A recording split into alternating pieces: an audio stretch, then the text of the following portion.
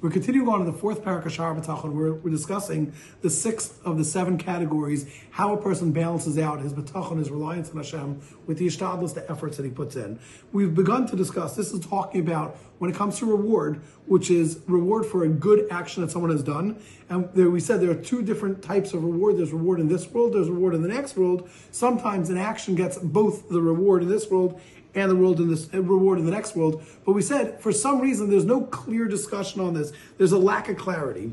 Says Rabbeinu Bachya, Ach orev habori la'amo gimul kolel al masa kolel. As much as it doesn't talk about, and we don't have clear discussions on rewards for when we do good actions, there is discussions, there's promises that Hashem makes to Klal Yisrael that when there is a universal, a global maisa, a global action that's done by the Jews on a collective action, there will be reward in collectively. Like, for example, we talk about in Parshas Bahar and B'chukosai, Hashem makes all sorts of promises. If you'll follow in my ways, I'm going to give you rain, I'm going to give you parnasa, I'm going to give you etc. And on the flip side, if they don't, there are going to be punishments. We also have in V'hayim Shemoah, where we see that Hashem makes promises. If you will follow through, different things will happen. But explains Rabbeinu Bachya, v'lo chilek al gemul ala havodas ba'olam. But Hashem does not ever give us the breakdown and the clarity about reward for different mitzvahs that we're doing in this world. However, what does it similarly to the way it's written when it comes to punishments for averus in this world? Meaning, we have an entire Torah which we're going to go through right now. Some of the different categories where if someone does an avera, that's all spelled out in the Torah.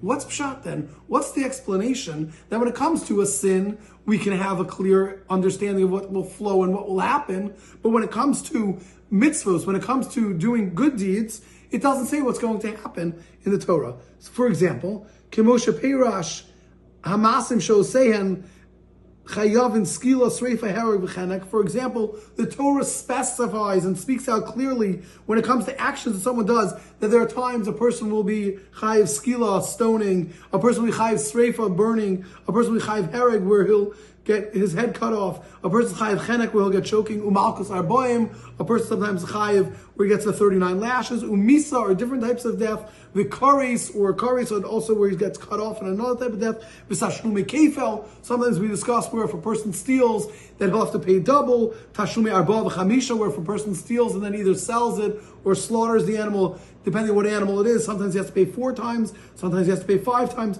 The Nezek Shar talks about when a person's shar or his ox goes and gores, what he has to pay, or other examples that are similar to that. Bar, if a person has an open pit, or again, something similar to that, what he has to pay. V'shein, or tooth, which is when, for example, the classic would be when his animal goes and eats something. V'eish, or if a person has fire that damages. V'nosein mum ba'adam, or if a person puts in a physical wound in another person. V'sholachas yad b'mevushav, or if someone sends their hand and embarrasses a person. V'motzi shemra, someone who is a motzi shemra, someone who spreads a negative statement about the girl he marries. V'adom is there many other things like this. Meaning, the Torah has many times that punishments are clearly spelled out, as opposed to when it comes to rewards are not spelled out. We have an entire, in Maseches Avos, we explain that maybe the reason is because we should serve Hashem, Shalom, Manas, and Kabel Pras. We're not working on behalf of earning rewards, but there are many different things that we're going to discuss and go through. But what we see right over here is a discussion where when it comes to punishments, the Torah specifies, the Torah speaks it out. When it comes to reward, yes, the Torah says that if all of the Jews are doing something, God's going to send certain rewards. If everyone's not doing something, there's going to be certain punishments. Why isn't it that it says, if a person does a mitzvah, if a person davens, if a person puts on tefillah, if a person keeps sukkah, etc., why doesn't it say what the reward is going to be? So this is what we're trying to understand. There are many reasons it's not discussed at all why when it comes to rewards, and we're going to go through the 7 different reasons why this would be.